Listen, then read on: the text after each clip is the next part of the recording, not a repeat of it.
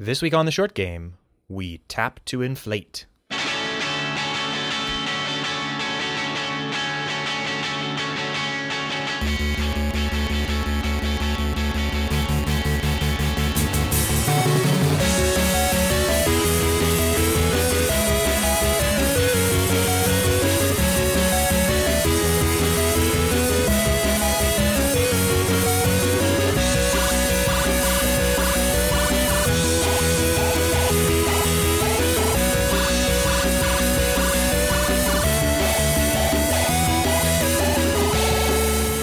Welcome back to The Short Game. This is the show about fitting games into your life.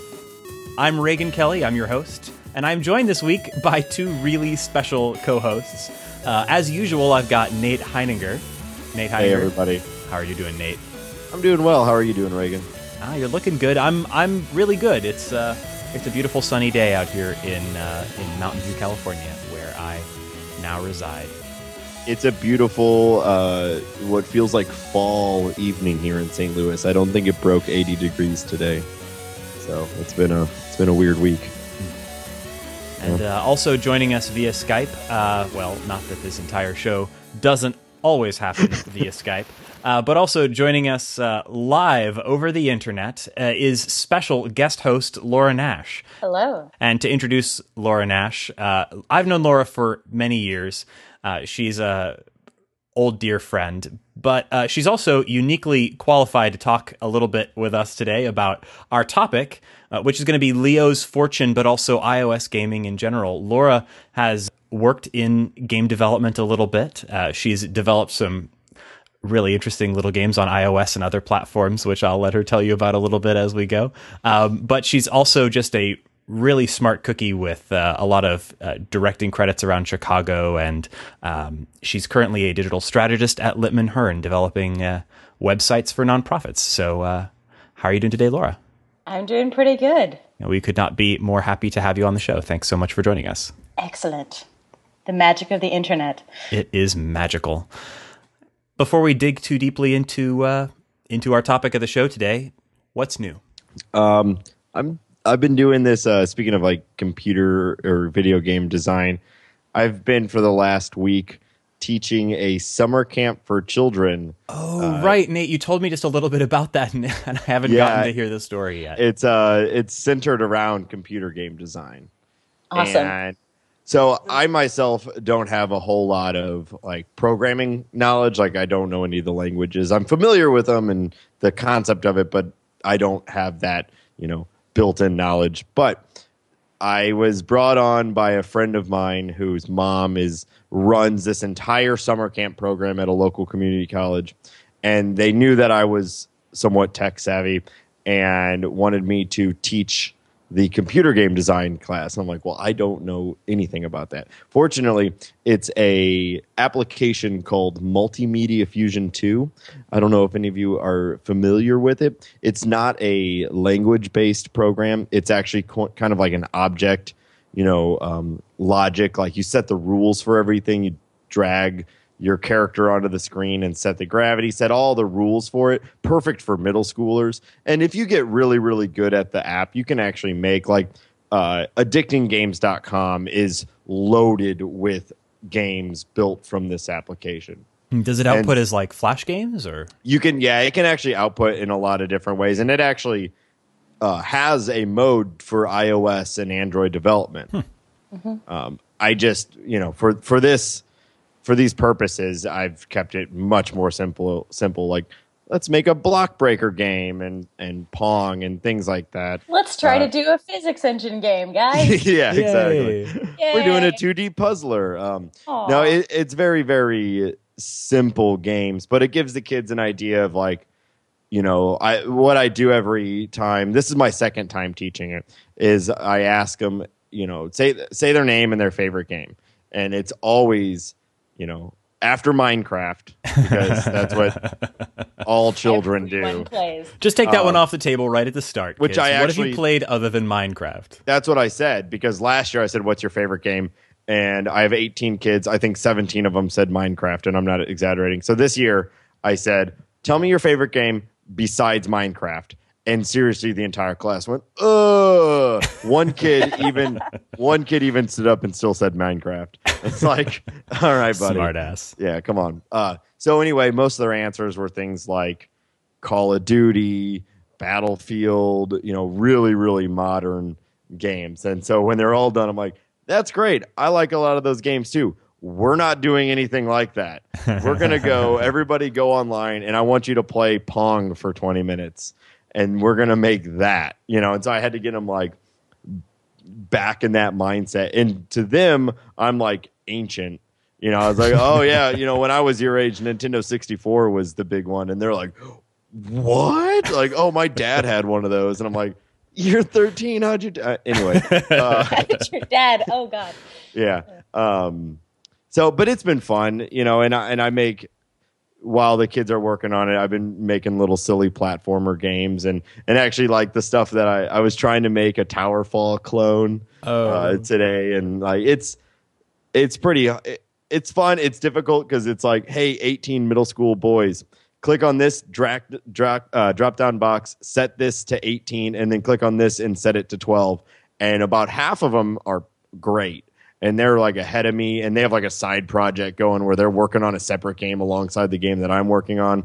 And then the other half of them are like spinning in their chairs, punching each other. And so I've got very, very different ranges of people that I'm working with. But And that is bizarre. yeah, it's fun. It pays well, so that's part of why I'm out there. Awesome. But it's cool just to kind of see it. It really shows how difficult even the most basic game is to make. And this, we're just dragging and dropping items and setting the rules for them, let alone if you're building something from scratch. Wild. Yeah. So that's what I've been up to. Also playing a ton of Towerfall. Me too, as much as I can by myself. Single tear rolling down my lonely cheek out here in California. I've got a group kind of going that like every Wednesday night we've been meeting up and playing 4-player Towerfall. Man, that's awesome. I just got back from, and Shane and I recorded a little episode on this, which I have yet to edit, so who knows if or when it will air, but I just got back from, not just got back from, a few days ago I went to California Extreme, and I'm still kind of reeling from it. California Extreme is that arcade video game expo that they do out here every year. Oh yeah. And it's really amazing. And I got a chance to play all these amazing old arcade machines from the 80s, all kinds of bizarre, weird machines. And they really had me thinking a lot about sort of what a lot of bizarre ideas people were just throwing at the wall and seeing what stuck back then. The idea of the platformer hadn't really come around yet. People were still figuring this stuff out. The most standout weird game that I played, which I talked a little bit about in the arcade episode that Shane and I recorded, so hopefully I won't be too redundant here, was this game called Snacks and Jackson. Snacks N apostrophe and Jackson. Yeah, Jackson was spelled with an X, and it was Jackson DeBox, who was a hobo clown character. And the game, you play as Snackson, whose head detaches from his body and floats around the room, and you use his head like a breakout paddle. In the first moment of the game, he sneezes and his clown nose flies off towards you, and you have to use his head to keep it from bouncing back into the picture window behind him and breaking it. Meanwhile, food like breakfast items, like eggs and bacon, are flying out of the cabinets on both sides of him, and you have to move his floating head around to eat them. Very, very strange game. And it really made me think a lot about, like, we've kind of codified, like, these are the genres that make sense in certain ways. Platformers make sense. Sports games, mostly, they make sense. Shooters, got it. Clown games involving floating heads controlled with a trackball. What? Where did that go? That didn't quite make it over the hump. Didn't stick. Those things are still cropping up, though. Randomly on iOS, you'll see something like cat ball, and the entire game is about, like, you're a giant floating cat head that's trying to eat things. Like, there's just weird, crazy iOS experiments that pop out of the woodwork. And I feel like they're going back to those days because some guy has no intention of making money on this and is just trying to make some weird thing on his computer. That's totally true. And actually, it really made me, seeing all those weird arcade machines really made me think a little bit about the huge diversity of games that we have today on iOS, because there's just so much experimentation and so many people trying bizarre, interesting new things. And the barrier to entry is so low. You know, in the 80s, all it took to make an arcade game, apart from a factory. So, I mean, you know, we are talking about an order of magnitude of difference. But, you know, 6 guys could sit down and program one of these games and then, you know, build the machines in their garage and then prototype it and get these things out. And that was the scale that the industry was operating at the time. It wasn't these teams of 80 people with, you know, multi-million-dollar budgets. And so they really had a lot more room to kind of experiment. And we are seeing that again on iOS. I've been really, really hooked on a new iOS game that I just discovered last week, and I was hoping to talk to you guys about it. And I think this might be a good opportunity in this moment. Have you guys played Space Team? I haven't gotten to play that yet. I love Space Team. I adore Space Team, and it's so good for non-gamers because you're just like, God. I made my team at work do it. I was like, we're going to go into a conference room and we're going to do a team building exercise, and they all went to the whiteboard. I was like, no. Yeah, perfect cover for this. I'm definitely a little late to this game because it came out in 2013 and won a ton of 2013 indie game awards and whatnot. But it was only recently shown to me. It was actually, I played a show last Friday night, and one of the guys in my band, while we were waiting, there's a lot of downtime. You get there early, set up, and then just sit around for like 3 hours. So he showed me Space Team, and I can't think of it, for sure on iOS, but I can't think of any other real game that I've played that I've been screaming with such like veracity for like help. Like, please do what I'm asking. Because do you know how it works? Yes, but go ahead and describe it for the listeners. So first of all, it's the only local co-op iOS, and it's on Android as well, but only local mobile game that I've ever played, other than like Settlers of Catan, but you can do that online. This requires you to be essentially like next to the people that you're playing with, and it's 2 to 4 players, and each player has on their screen a set of randomized controls, and my set of controls will be different than your set of controls, and they'll be different than the other person on the team set of controls. Do you know the maximum number of players? 4. Okay. Yep. And each person also simultaneously will get a command, a prompt on their screen that tells them to do something. And they may be able to do that with the knobs and buttons and levers on their screen, but most likely it's on someone else's screen. And so you have to shout out, especially if you're with like 3 or 4 people, because you don't know what everyone has. You have to scream for someone to do that command. And there's a very big noticeable bar that acts as a timer that scrolls right across the middle, and it goes from green to orange to the terrifying red. And if you don't get that done, your spaceship shakes a little bit and stuff starts breaking, and it falls closer to the impending doom behind it. And the key aspect of this game to me is the humor is spot on. They thought about everything. It's absolutely hilarious. And the thing is also, when you miss, it becomes harder and harder to play the game because your screen gets cracked, things start falling off your console. You have to like hook things back onto your console in order to start working your controls. Occasionally things will slime your screen and you have to swipe it off. Everyone on the screen will have to shake their device. Because an asteroid's coming by. It's hilarious. And actually, this guy just, the developer, I just looked him up, Henry Smith. Yeah, I was just about to mention he had a Kickstarter campaign, right? He just finished it. He made it. His Admirals Club, which was basically that you would fund another free game because he thinks there's no point in doing co-op games that aren't free because you need a lot of people to quickly download it and join in. So he wants to keep doing it. He just did an Admirals Club, and there's things like he's made it so that text in the game is dynamic, so you can put your own names for different buttons on the console. Oh, that's awesome. And upload it to your game. So that's the word I got. So my friends are going to have. Of course, this puts a lot of pressure on me to be creative, but I'm Space Team is amazing, and it's one of those games that cross over to non-gamers because they just think it's a scream toy, and press basically, the button. to them. Yeah, and you're talking about the names. I just have to read some of them. Oh, they're so good. So some of them are like really good, just like fake tech noise. Like turn on the repulsion locator or activate the shock crane. But then some of them will be like, you have a big button on your screen that says mega nipple, and then someone will get a command that's like grind the mega nipple. So then I'm staring at my phone screaming, grind the mega nipple, please, somebody, dear Please. God, please grind the mega nipple. Or we could all die. Exactly. They'll like rotate the Lambda node and like these things that don't make any sense. And then there'll be really simple ones like it'll be like the laundry, and then the button will say take out.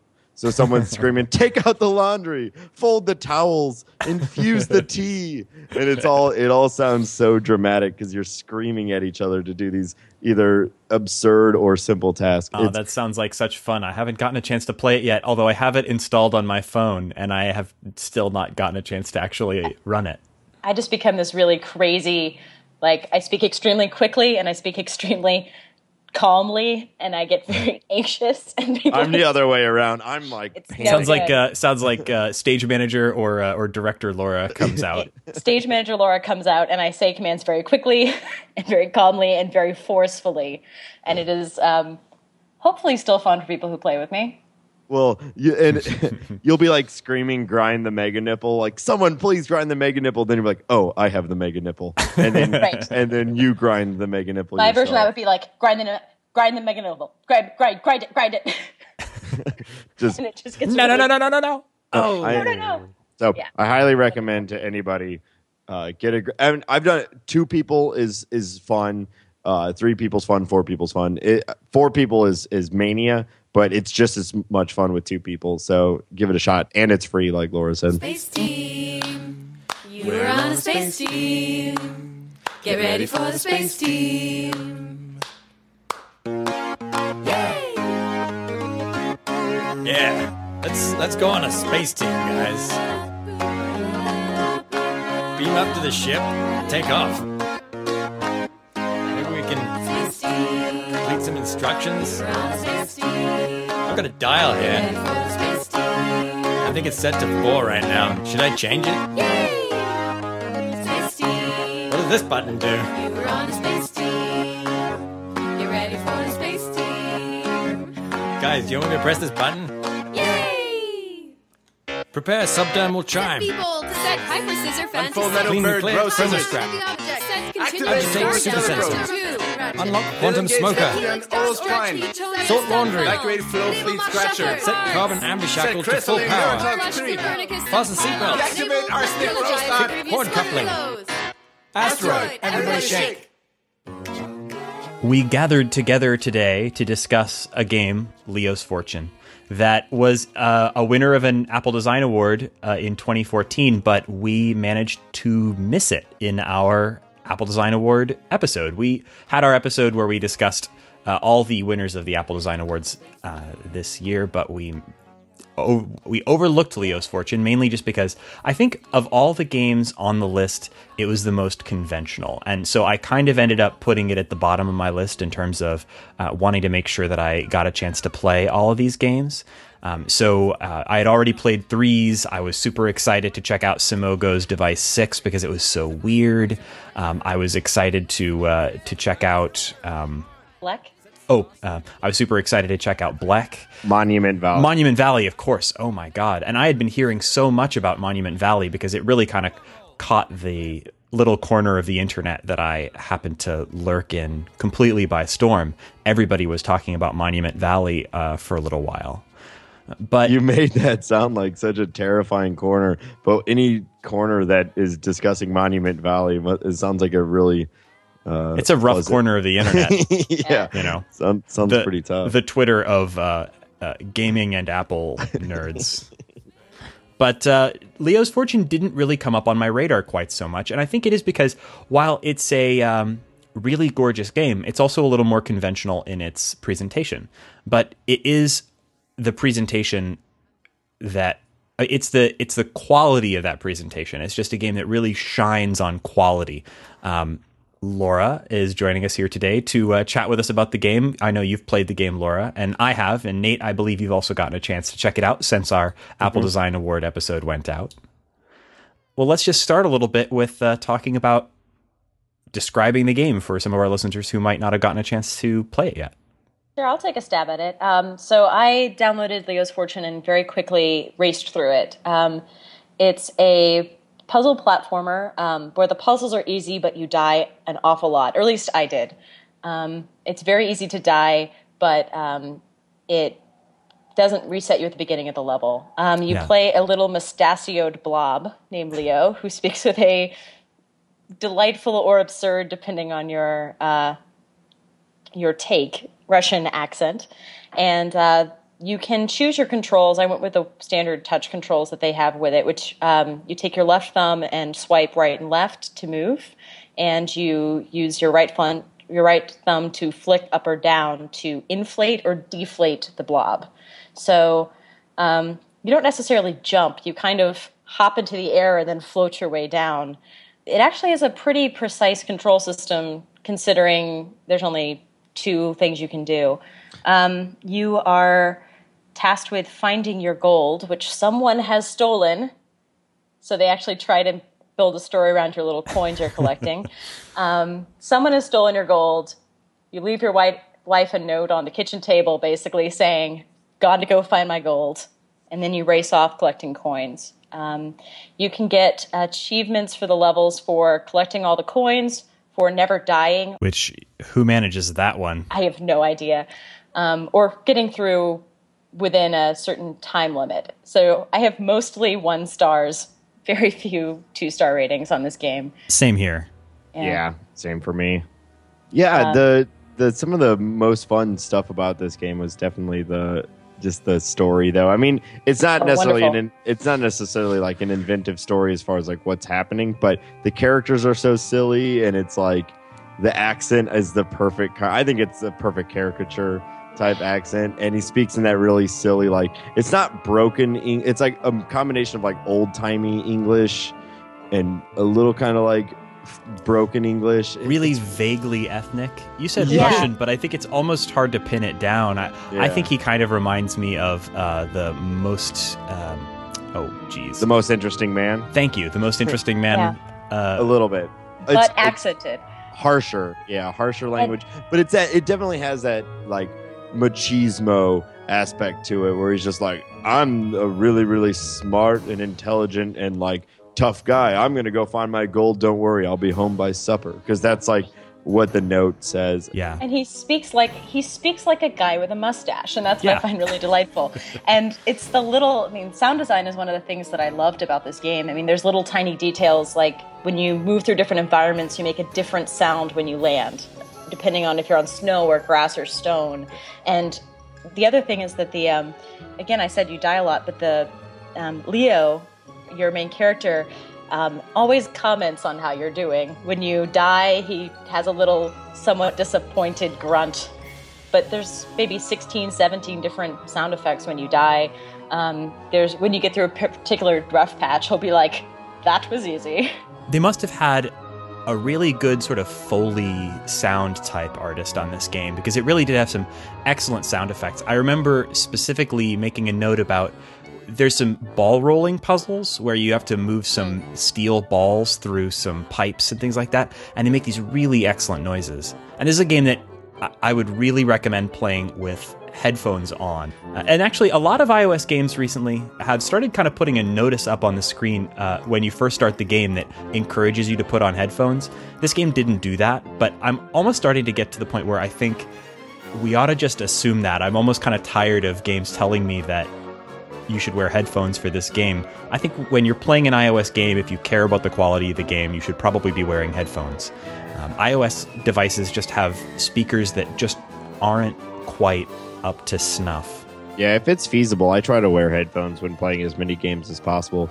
I remember playing Skyrim, which I know is totally the antithesis of of this podcast, but the first time I played it wearing headphones, it just changes the whole thing. When you can be like immersed in it like that, it's definitely an enjoyable experience. And this game really shows off to me the reason why it won a design award, because I don't really think it was gameplay wise.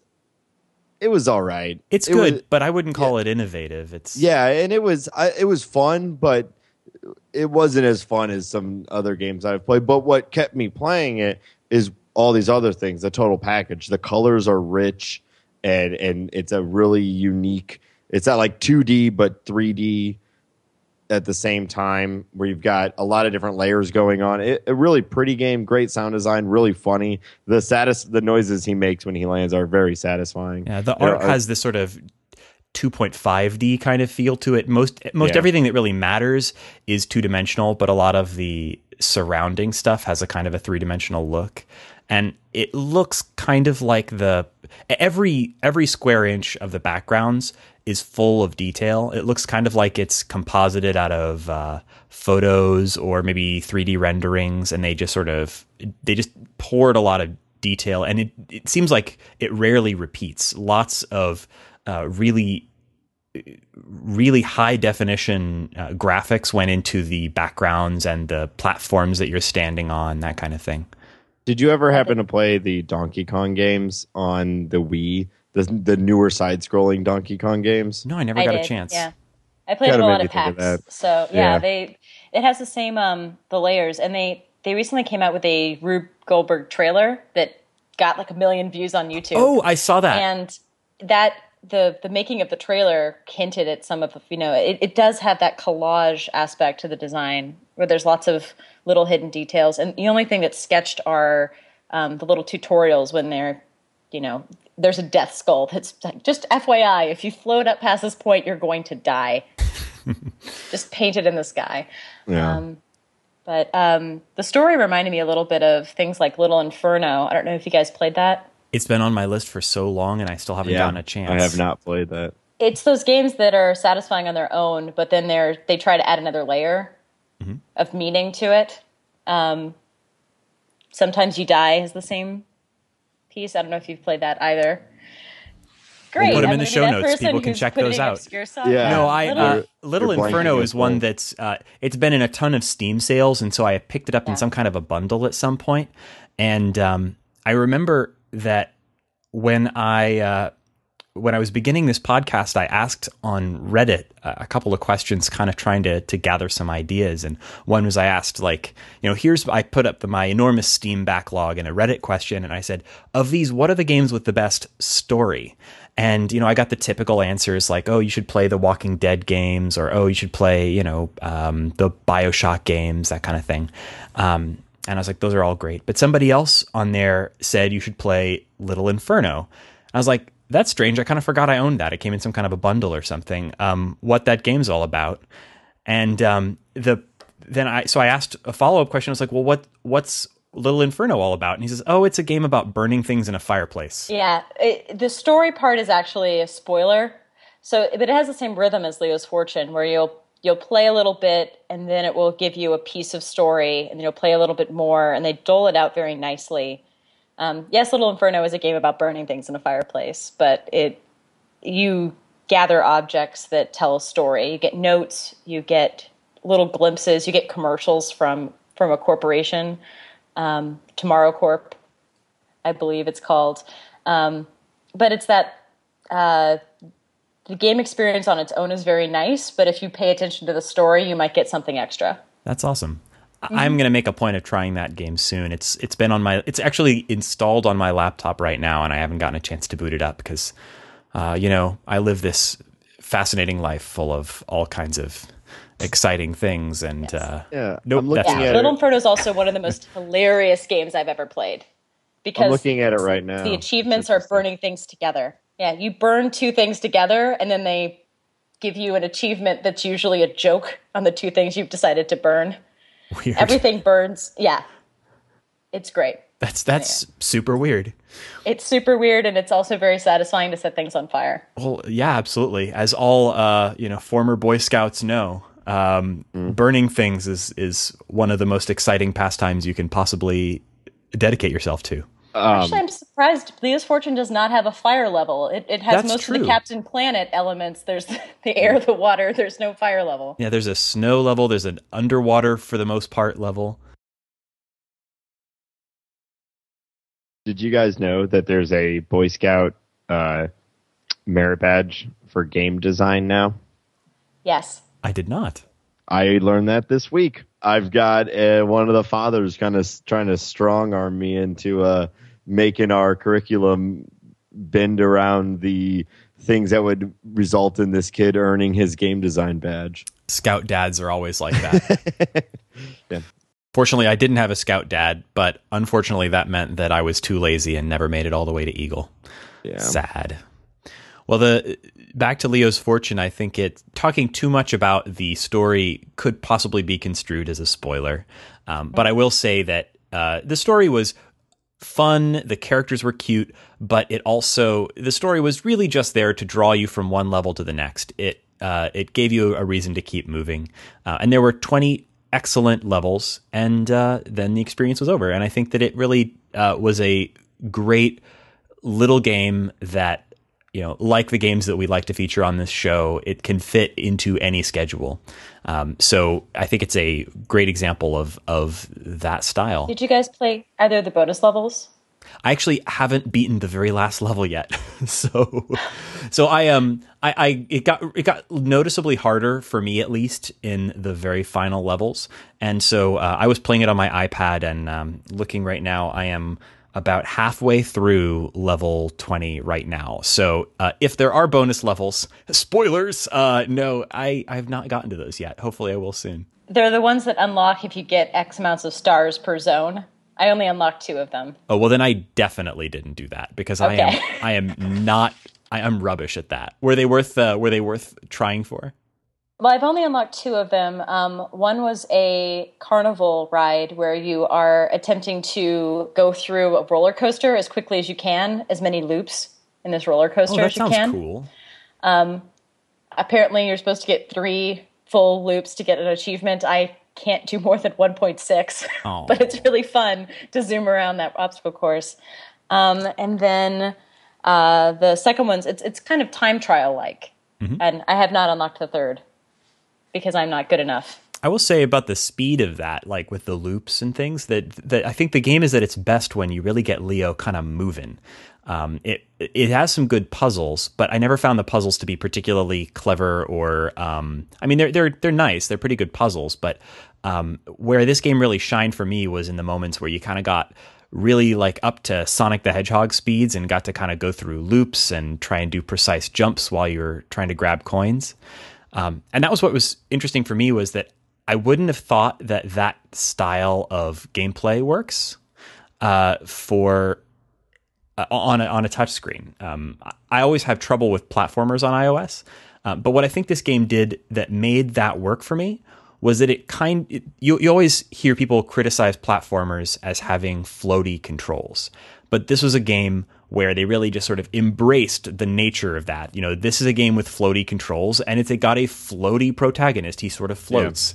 Yeah. You literally float. Yeah, and when you press left or right, it's not a precise snap movement. It's more of a suggestion, and Leo will tend to float that direction. I think because that they really designed the game around the sort of limitations of not having Twitch-friendly, precise controls, they made something that really plays well on the platform. Yeah, definitely. You mentioned Sonic. I don't know when it came out, but they have like a Sonic pack now on iOS where you can actually play the original Sonics in their entirety.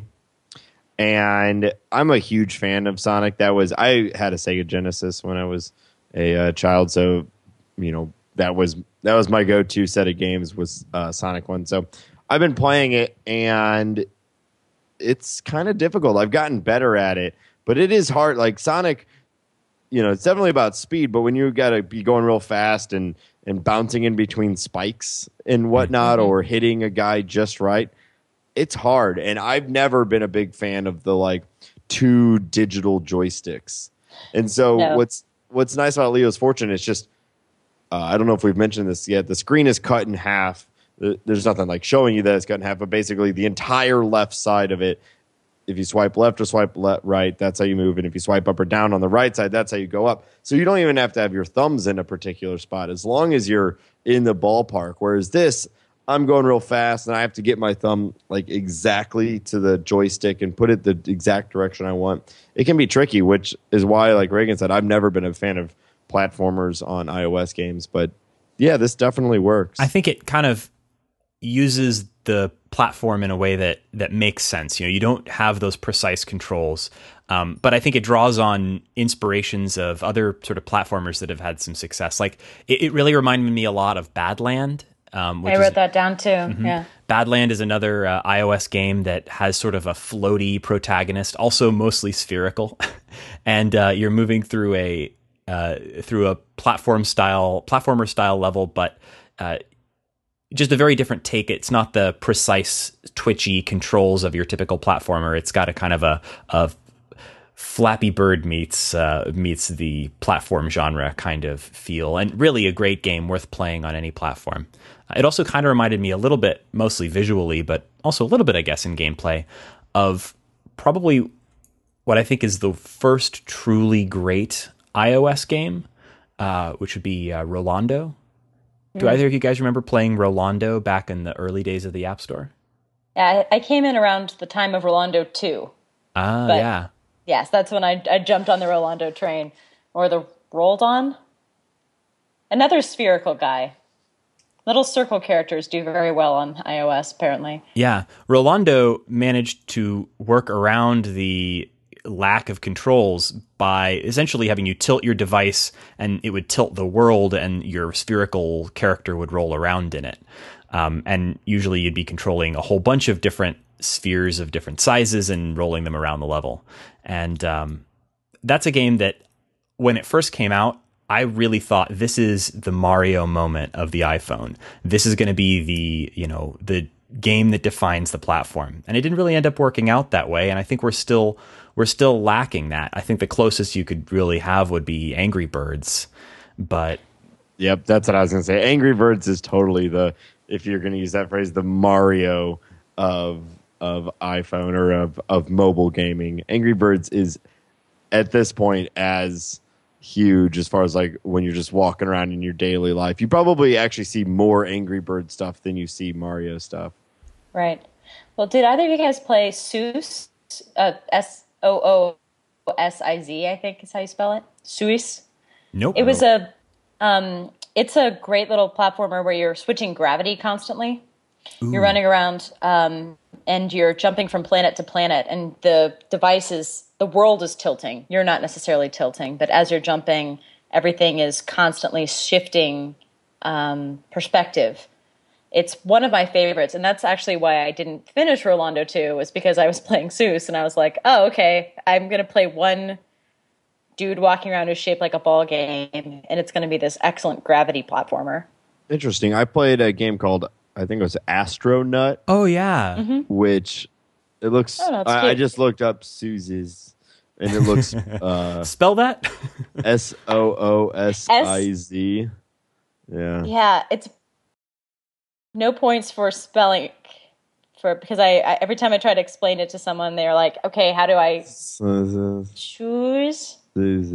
Wow, requires iOS 3 or later. So definitely, yeah, it probably hasn't been updated in a while. Hey, it says it has Retina updated for Retina. It's Retina optimized in 2011. So very good. Maybe it'll work. Well, that actually kind of leads me into something I kind of wanted to ask you guys about, because I come at iOS gaming from the perspective of a big fan of handheld games in general, and specifically, I'm ridiculously obsessed with the Game Boy Advance. I've got a collection of games. I'm not even going to talk about it. Maybe an episode on the Game Boy Advance someday where none of you guys have to show up. I'll just talk into a microphone for 4.5 hours about it. But I think that iOS has its own sort of unique strengths as a gaming platform, but also a lot of real weaknesses. And I kind of wanted to talk a little bit about what those are and where we think iOS is in terms of being a gaming platform and where it's headed in the future. So first off, I mean, as far as the games that you play, like what percentage of time do you spend on iOS? I'm the anomaly here, I think, because I honestly, I'd say it's close to 80%. Wow. Because, I don't think you're alone there. Tons of people play a lot of games on iOS for sure. But with the three of us, though, I was not allowed to play video games as a child, but for some reason the Game Boy was excluded from that. You know, when I played other games, it would be usually, Mario on an emulator on my computer late at night. So, when I became an adult, suddenly I could play a lot of the console games, but they do require some certain proficiency. And so I ended up going back and playing Harvest Moon more likely than playing, Call of Duty. So that's the kind of gamer I am. iOS Nate's is a big Harvest Moon guy. I like Harvest Moon very much. We're actually planning an episode in the near future. Shane really wants to do an episode on just games that people play to relax, and one of the big ones for him is Harvest Moon. So we're probably going to be talking about that soon. Lovely. Well, it's a great game. Mm-hmm. But so now that I'm an adult, I probably have even less time than when I was trying to sneak games on the Game Boy. And I think, I don't have a great computer for playing games. I have a console, but it's also the communal TV, and I end up playing a lot of games by myself. So the iOS is always with me, and I sneak games. Like, I have a long commute, and I play so many games on the L. There's the standing games, the games you can play one-handed, like threes. So important. Yeah, there's a lot of games you can play one-handed on the device, and so you can stand on a really crowded subway car and be just fine. And then there's the ones that, you have 45 minutes because you're trying to get to the other side of town. I play plenty at home. Like, I'm playing right now Waking Mars, and it's wonderful. It's really immersive and atmospheric. I've but heard that's really a good game things I about can't that game. touch on transport because I need to hear it. I need to sit and do it for an hour. So, and which was Leo's Fortune for you? That one I did in like 15-minute spurts on the L and a couple breaks at work. I finished it at home because I was enjoying it a lot. But I think Leo's Fortune is nice. The early levels you could fit in, but as I proceeded in the game, I started taking 30 minutes to get through levels.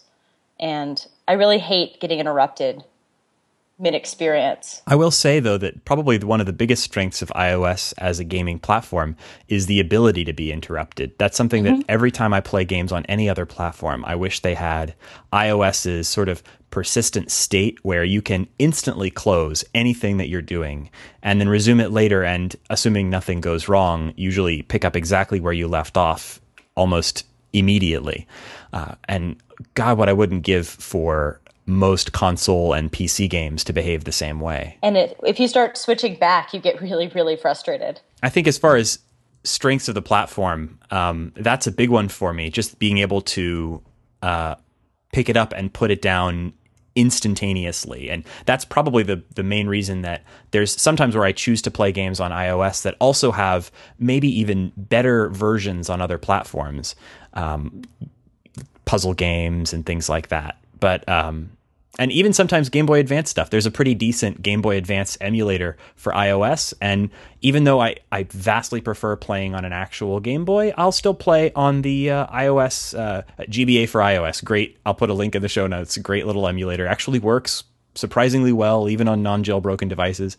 And I'm still playing through Final Fantasy VI, or the GBA port of Final Fantasy VI on my iPhone, even though I own a physical copy of the game, just because that way I can instantly stop the game and instantly resume it at any time, and I can play it on my phone in quick breaks in between things. So huge benefit. I played the first and second Final Fantasies on my phone, which are just in the App Store, which is pretty cool.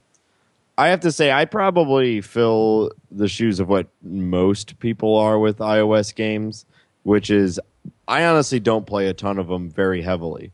I'm more what's the pop? I've probably played most of the popular games, but I play it for 10 minutes, and either I really, really like it or I'm never opening it again. I very rarely am buying mini games because I play a lot of games on my computer, and I've got a PlayStation 4, and I just feel a lot more. I don't know. Those games appeal to me more. I'm a big fan of the iOS games that do it well and will super commit to them, but I'm not very often like digging through looking for them. Like all these Apple Design Award games really did kind of open my eyes to what's capable on the iPhone, because for the most part, I had really only played, the really popular puzzle games because I always like a puzzle game. I'd played some roguelike games because I love roguelikes, but these like iPhone games as beautiful games is a totally new thing to me. I think actually that speaks to one of the biggest downsides of iOS as a platform. And that's, I think, that I look at the iOS gaming marketplace today as kind of a lot like the gaming marketplace of like the Atari in the 1980s. There are some amazing gems there, but there's also, it's an absolutely no gatekeeper, no barrier to entry market where anybody can create a game. And that means that there's no basic level of quality that you can expect. And because of that, the vast majority of the games on the App Store are just crap. I'd say 90% of the games on the App Store are not worth your time, let alone your money. And I think that means that it puts a lot of uncertainty into players, and it sort of brings the value of the entire experience down for me anyway. And also it makes the really great stuff hard to discover. So you can't expect a game player to open the App Store and find the right game when it's being buried by shovelware. And I don't know how to solve that problem. I don't know that there is either. I mean, they try to do the rankings, and those do okay. Generally speaking, if something has like several thousand 5-star reviews, it'll probably be okay. But even still, a lot of companies pay for 5-star reviews and give you perks and bonuses for reviewing their game well. So I rely pretty heavily on Touch Arcade reviews, and also a few people who I knew from, who work at PopCap and things like that, following people who are building good apps and what they're recommending. Mm-hmm. The ecosystem, like App Store, is a huge discovery problem. You see it for normal apps as well, but the game design market is, there's so many clones, there's so much shovelware, and there's a lot of games that people will praise because they're pretty, but the mechanic is really flawed. Or the other way around, too. Or the other way. The mechanic's good, and then there's no craft. I'm more willing to tolerate an ugly game that plays well than a pretty game that doesn't play well.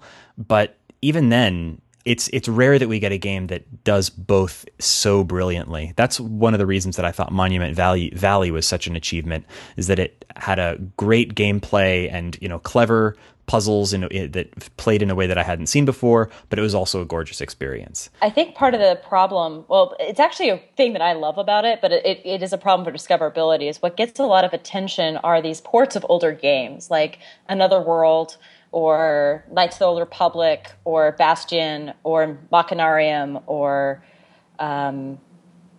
Seventh Guest. All these games that came out first on other platforms and have been ported. And if they're a good port, people go crazy over them and get a ton of reviews. But it makes it harder for things that are crafted for the platform to really stand out. That's a really excellent point. That hadn't occurred to me, because I think you're right. I think that it's a prestige thing to have, a port of a Final Fantasy game on your platform, or a port of Myst. I remember that when Myst first came out for the iPhone, and it was probably like the iOS 4 days, I was like, I can't believe that I can play Myst on my phone.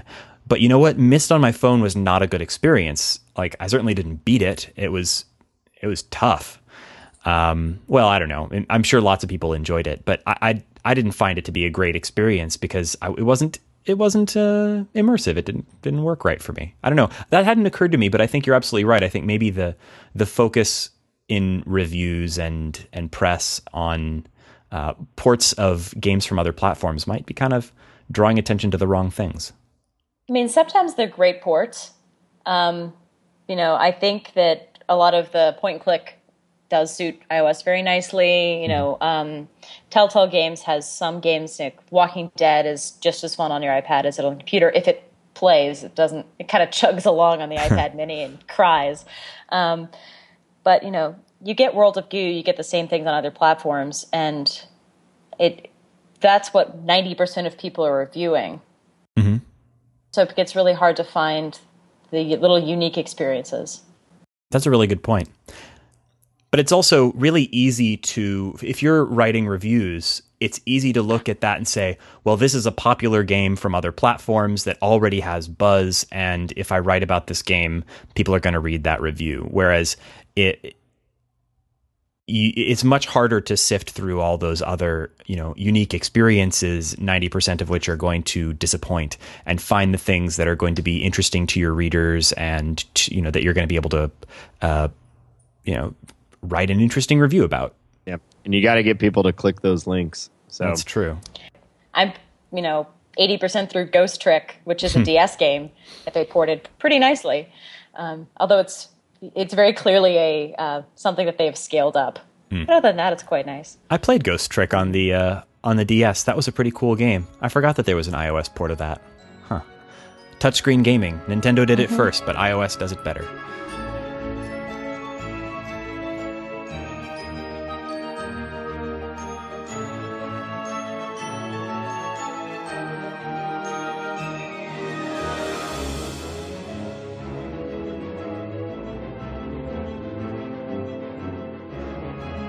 So that actually is another one of the strengths of the platform. I'd say that the big strengths, kind of breaking it down, would be that it's quick to discover games if you can discover them.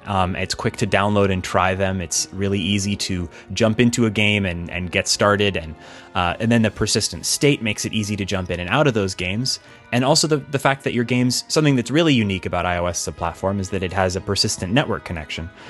Unlike practically any other thing that you might play games on, except maybe a PC, it's almost always going to be connected to the internet. And that means that it's opened up whole new genres of games that you just haven't seen on other platforms. There was never, despite the fact that it has Wi-Fi, no one ever made Words with Friends on the Nintendo DS. Well, I'm sorry. I think the key element there, though, is not only is it always connected to the internet, it's always with you. Yes. You don't carry the DS everywhere you go, or else someone probably would have. Yeah, I don't. But even if you are, most people aren't. You know, so I can get grandma to download Words with Friends, and she can probably, you know, grandma'd Scrabble, you know, and she can figure it out. Yeah, it's like the Chris Jarvis quote about cameras. You know, perhaps the best game machine is the one that you have with you. Exactly. So you combine those two things, and the invention of the what do you call it? The asynchronous multiplayer. Yeah, asynchronous multiplayer has blossomed. Before, it kind of existed on computer games, but now that's probably the most popular genre of video games right now. But it's the most popular genre of video games that no one will ever talk about as being the most popular genre, because everybody with a smartphone plays these games to some degree. Everybody's like, oh, I got a game of Words with Friends, or any of the other Words with Friends games, or any of the games that. And that Words with Friends didn't originate that, but it really popularized it. And now if you explain to somebody it has multiplayer that works like Words with Friends, people instantly get that. So iOS did an amazing job of popularizing that idea. Those are most often the games that are like the buzz game that everybody plays for like a week. Like, you know, in a matter of 1 week, I'll have like 15 games of draw something going. And then after 2 days, half the people have stopped playing. There's like one person who's diehard who's like texting you like, hey, come on, draw something. And then everyone else is in this like middle ground. And everybody knows how those games die is like, you either lose a lot or you just kind of lose interest, and you start out you make your move like as soon as it's your turn. A couple of days go by and you're like, oh, I'll look at that later. Put it in your pocket. Then like 6 hours later, like, all right, I'll make my move. Next move comes your turn. You're like, then it's 12 hours before you make your move. And finally, the game just sits on one person, and you look at it every once in a while, and then you finally go, well, it's been so long now. And usually that one Certainly, person I'm is not me. even- Sorry, everyone that I know. Yeah, you're the worst at it. We have, I think we have actively right now 3 games that are your turn. Really? I guess I should go and resign those. You win by default. You've Nate. got at least Hero Academy and Letterpress. I thought I beat you at Letterpress the last time we played. I'll go back and check. Listeners, I You're won ju- Letterpress. Maybe You're 8 just rounds saying ago. that. Yeah, you're just saying that so everyone knows you won the first game. I do the editing here, so I'm just gonna cut out everything you said except that I won Letterpress. I won. I always win. Hey, man, you do whatever Always. you got to do to make yourself feel better. Okay. Awesome. Dude, Seba has been kicking my ass in Carcassonne for years. Years. Yeah, me too. That I guy. had to stop playing I him played because he Seba just in Hero would Ca- instantly murder me. So follow up to our episode with Seba. I beat him in our first game of Hero Academy. Yeah, and I don't understand how you managed that. Bring it, I guess. I don't know. It was a really good game. He beat me in the second one pretty handedly, so I'll give him that. We didn't have a third because I think one of us did exactly what I was just talking about. It just kind of drifted away. He's a brutal, brutal murderer, that guy, Seba.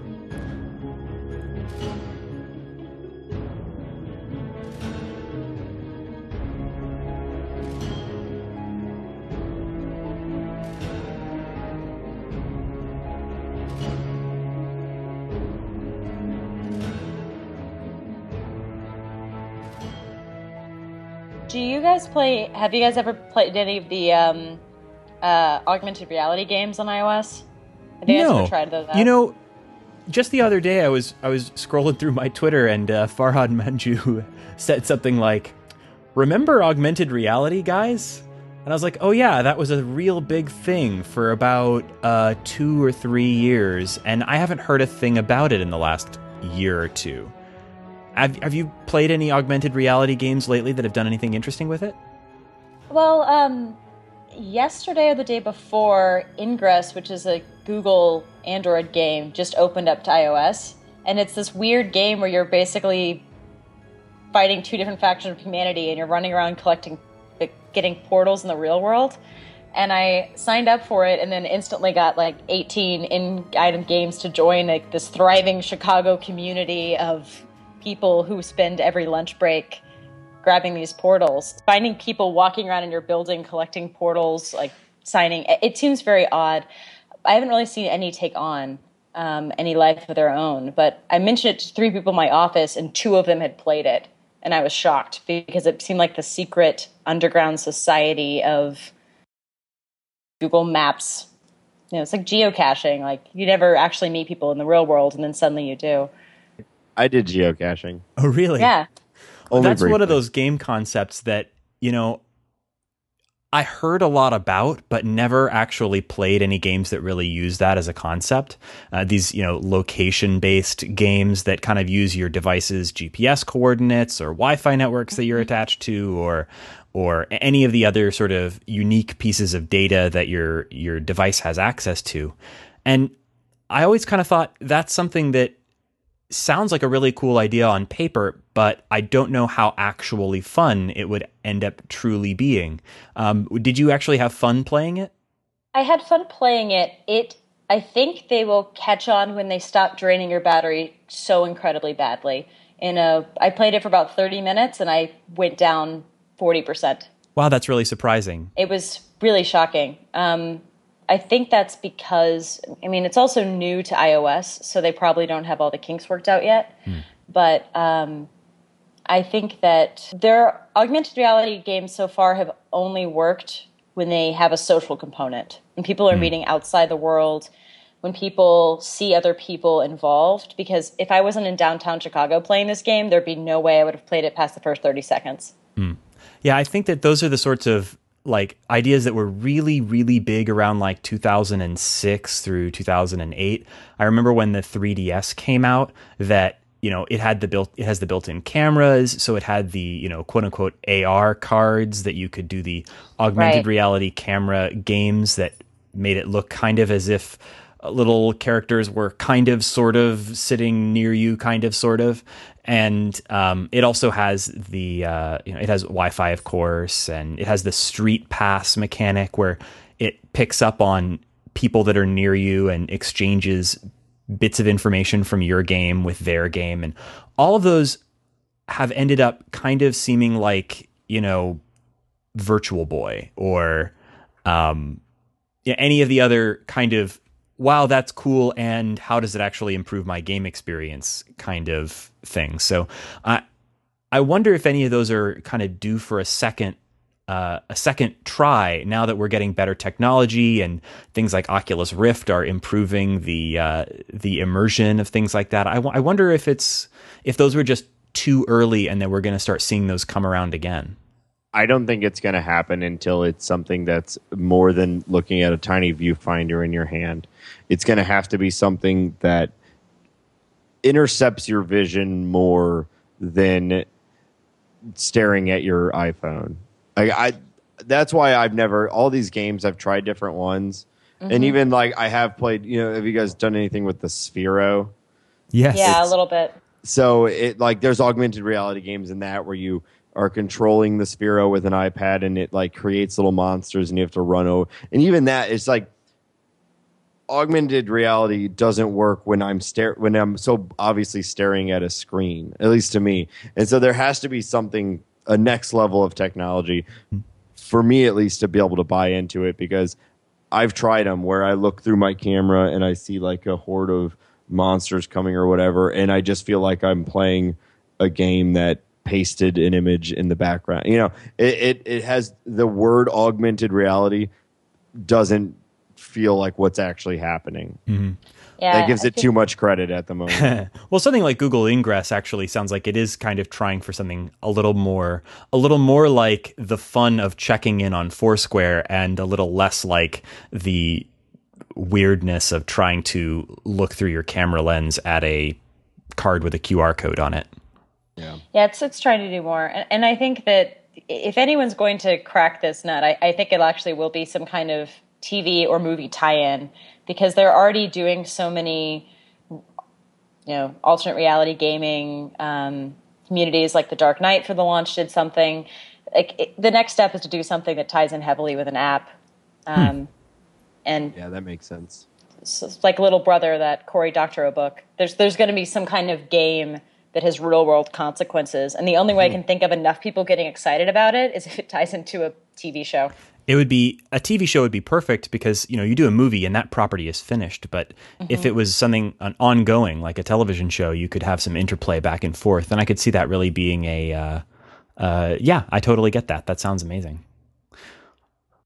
So I think we are still going to see some really interesting innovation in terms of games on mobile platforms, iOS, Android, and who knows what's coming down the line. Someday soon we may be playing games on our smartwatches or our Google Glass or our Oculus Rift headsets. I know I'm going to buy one of those day one and never take it off, and you won't see me for years. So we'll really be able to podcast then. Oh yeah. Well, podcasting in 3D.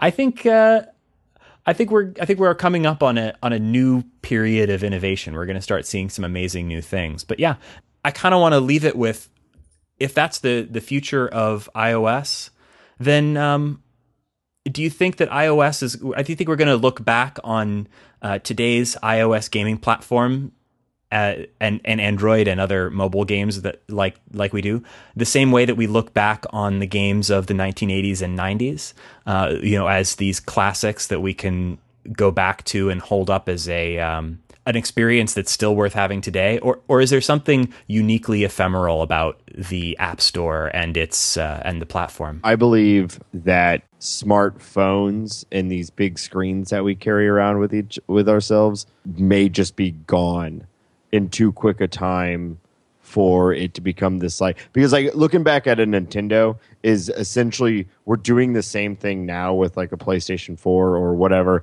It's just better technology. I think that we still haven't exactly hit the nail on the head for what our mobile devices are going to be. I firmly believe that smartphones could be gone in 10 years or so, where we're going to have something even smaller or something more attached to ourselves that will replace the need to carry around a big block in your pocket. I think you're crazy. I think we're always going to have a place for pieces of glass that show pictures. Whether it's a smartphone or not is a good question. But well, that's what I mean. Like, if it's a watch or if it's whatever, I think that this current format that everybody has one, like it is now, or most people have one.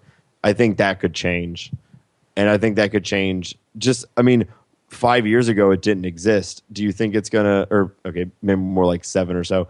Do you think it's gonna last for 20, 30 years that we all have smartphones?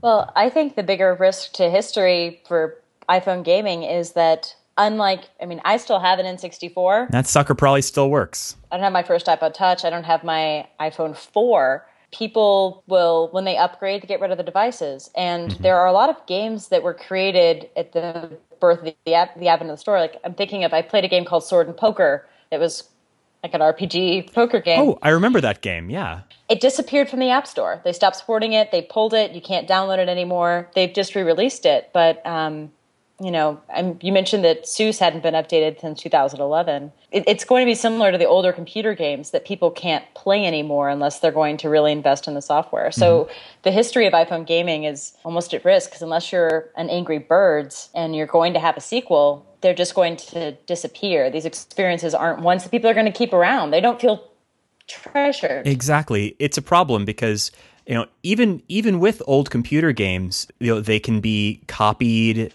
Emulators eventually crop up. I can go back and play an Apple II game or a game for the original Macintosh on modern hardware today. But because of the way that the platform is designed, there's no way for me to do that with an iOS game. And I don't see that ever changing, at least not without some changes to the way that iOS works. There's never likely to be a place that you can go to download a iOS game from 2004 2008 or so, and play it on a modern device. Because in order to play on any kind of modern device, it has to have maintenance updates, and somebody's got to perform those, and it's just not going to be economical for like 98% of the games that are out there on the platform today to be continually updated to run on modern hardware. I loved Monument Valley. I loved Leo's Fortune, all these games. I don't see myself in like 5-10 years being like, oh man, I'm really jonesing to play some Monument Valley. You know, maybe not for you, but think about it this way. That's how I felt about the Game Boy Advance when I had a Game Boy Advance when I was a kid, and I don't even know, I threw away half of the stuff I had. I sold some of it. I lost a lot of it. But that was a defining thing for me at a certain point. And, the Game Boy before that. And now that I'm an adult, I think back on those with a lot of fondness, but I have some recourse to that. I can go back and get that stuff on eBay today, and it still runs the same way it did before. But there are kids growing up today for whom the iPhone and the iPad, those are their generation's Game Boy. That's the dominant game playing platform for most of the kids who are in your class who are saying that they love Minecraft. A lot of them are probably playing Minecraft on an iPad, and that may be a huge defining thing for them. And in 10 years, when those kids want to go back and experience the games that they loved, when they were 11 or 13 or however old they are, how are they going to do that? They may have no opportunity to do that at all. I don't know if Minecraft is the best example, because that is also a port of a game. It's designed on another platform. But I think they're being raised in an environment where gaming is everywhere. It's easily accessible, it's cheap if not free, and it's throwaway. So I don't necessarily see these kids being raised on iOS games.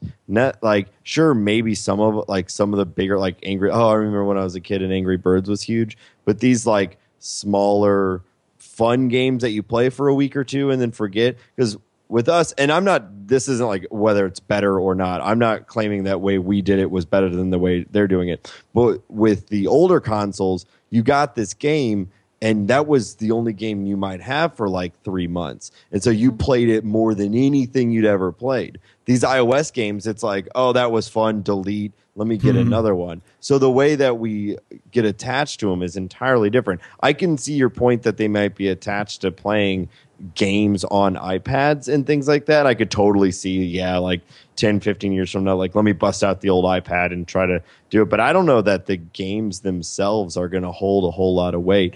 iOS games themselves. I hope that for some games you're wrong, because I'd love to think that there are experiences on that level being created on iOS today and on other platforms like it, like Android. But I don't. I can't say you're wrong. I think you're right. I think people aren't connecting with, kids. I should probably be more specific. I don't think kids are connecting with a single game in quite as strong a way as they did when we were kids, because there's so much more variety and so many more opportunities to try stuff. You were forced to. You bought a game, and even if it sucked, you're like, I have no more money. Yeah. Yep. That's my game for the year. Yeah, or, I don't know if you guys did, like renting games. You'd rent it. Oh, so much. From the grocery store, video store or whatever, and you'd have it for the weekend. You're like, this is what I've got for the weekend. No matter how shitty it is or how hard it is, this is what I'm going to play. Now, and myself included in this, you play a game, and in this, you're like immediately, oh man, this is fun. It's like, delete. This is too hard. Yep. Delete and never play again. Literally never thinking about this game again, Yeah. So it's just a different gaming environment. And again, I'm not saying one way is better or not, because it's pretty sweet now that you could be like, this game sucks, and you'd stop playing it and you play a game that doesn't suck. Whereas we were like grinding away and like trying to find the games that didn't suck. Part of this show's whole concept is that I feel freer now to jump into shorter game experiences and enjoy them and get as much as I want out of them and then stop. Yeah. But I do think that we're also losing something. It's a kind of an interesting time, and I'm really I wonder what our kids someday are going to think about video games and what that landscape's going to look like. Well, I just really think it's too early into this medium, even though I know iPhones and all that or smartphones have been out for several years now. I don't think that we're there yet, and I don't know how long they're going to be around as they are now to really have any idea of what it's going to look like. Mm-hmm. Yeah, there's so many people who've never played iPhone games that levels last under, that are more than 5 minutes long. Like, there are a lot of people who are playing just the Angry Birds. Maybe they'll play threes. Back in the day, they might play Drop 7. If they're lucky, they're playing threes. But they're playing such micro experiences that, they haven't even touched the iceberg. The great thing about these systems, though, is that the people who are just playing Angry Birds and just playing these probably would have just been not playing video games at all if it wasn't for the iPhone. So it's great that true. Gaming is everywhere now, and that's great. Like, everybody is a gamer to some extent, and physical controls and all of the things that that the iPhone lacks. That sometimes we think, oh, this is a great weakness of the platform, are actually a huge strength in some of those sort of new domains. It's the same way that the Wii brought new people into video games. The iPhone has done that times 10. It's brought people into playing games that would never consider themselves gamers and would never have picked up a controller no matter how it looked. But they will play a game on their iPhone for hours and enjoy it. And that's a good thing. That is a net gain for humanity, that, video games are able to create joy in new ways. Not to mention young kids. Oh, yeah. I talked with my mom about games on the iPhone. She plays games, and she's probably never actually picked. I had game systems all throughout my childhood. I don't think she ever picked one up with her own hands. And she plays games on her iPhone. Except when she was cleaning up after your ass. Yeah, well, of course. But you know what I mean? So it definitely brings people in, and I can have these conversations about great iPhone games with her. And it's like, she would never have played video games until this platform. So I think it's great. And I don't want to sound fatalistic about it. The transient nature of technology, especially right now, I have no idea or really any belief that this platform is going to be as it is now for a long enough time for like 10-year-olds to have an iPhone still when they're like 25 and be like, let me try to download that old game. Yeah. It'll be like, let me check my brain implant and see if I can, I just hope Obviously, I that's won't be exaggerating, having but- to go on eBay in 15 years and buy a vintage iPhone 5S in order to play threes. Yeah, like still has iOS 7 installed. Yeah. Yeah. Who knows? Well, thank you guys so much for joining me today, because I think this is a platform that I know we're all super passionate about. I love the iPhone. I love Android. Speaking of which, we didn't even really mention practically all of the games that we've discussed today, and with particularly Leo's Fortune, are available on Android as well as on iOS. Leo's Fortune just came out on Android. That wacky YouTube trailer they just put out was to celebrate their Android launch, and congratulations to the developers of Leo's Fortune on their launch on a brand new platform. I know it was a long time coming, and from everything that I've read on the internet, not being an Android gamer myself, I don't have one to check, but from everything that I've heard, the Android version of Leo's Fortune is just as much of a quality experience as the iOS version, and Android needs more quality experiences like that. So thanks a lot to the developers of Leo's Fortune for that. And thanks to our listeners for joining us this week. And of course, you can follow our show on Twitter. We are @_shortgame. Of course, you can also check us out on our website, www.theshortgame.net, where you can listen to our great back catalog of episodes. If you missed our episode on the other set of Apple Design Award-winning games, that's a gem you can go back and listen to and catch up on all the other games that won design awards this year. And I think we're probably going to try to make a habit of doing this every year. I think that the Apple Design Awards are a great time to focus on what makes this platform so unique. And hopefully by next year, we'll be hearing about all of the amazing new things that the new additions to the platform are going to allow. Nate, where can people keep up with you? You can follow me on Twitter @NateSTL. Awesome. And don't forget to plug your other podcast and other projects. Thank you. I co-host a podcast particularly focused on the St. Louis Cardinals, the baseball team. So I know that's very niche, but if you are into them, listen to it. It's called Talking About Birds. And I'm also going to plug my friend's Let's Play channel. It's called Game Plus, and it's hilarious. If you're into those things, they do it better than anyone I've seen. Two of the funniest people I know. They are excellent.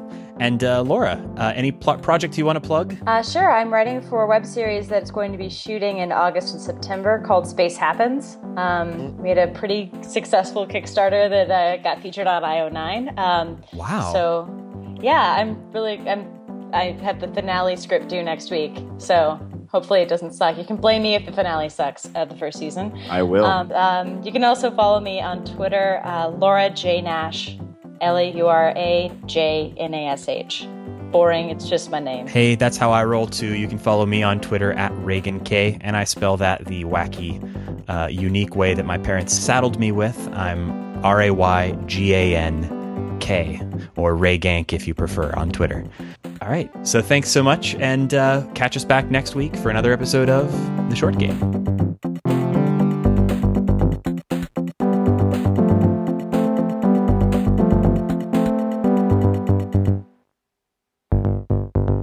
What did the pirate say on his 80th birthday? What? I'm matey. Oh. Hey, you asked for it. That was quality. That's great. I give that 2 dad thumbs up. You're welcome.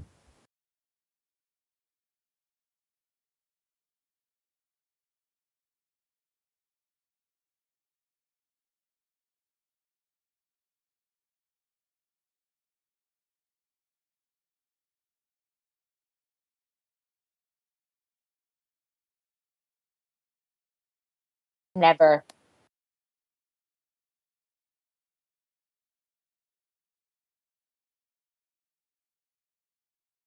I'll step away sure. for a second. Should I stop? I realize I'm still recording. You can stop recording. I should stop recording as well. Here, I'll hit stop. It already hit stop.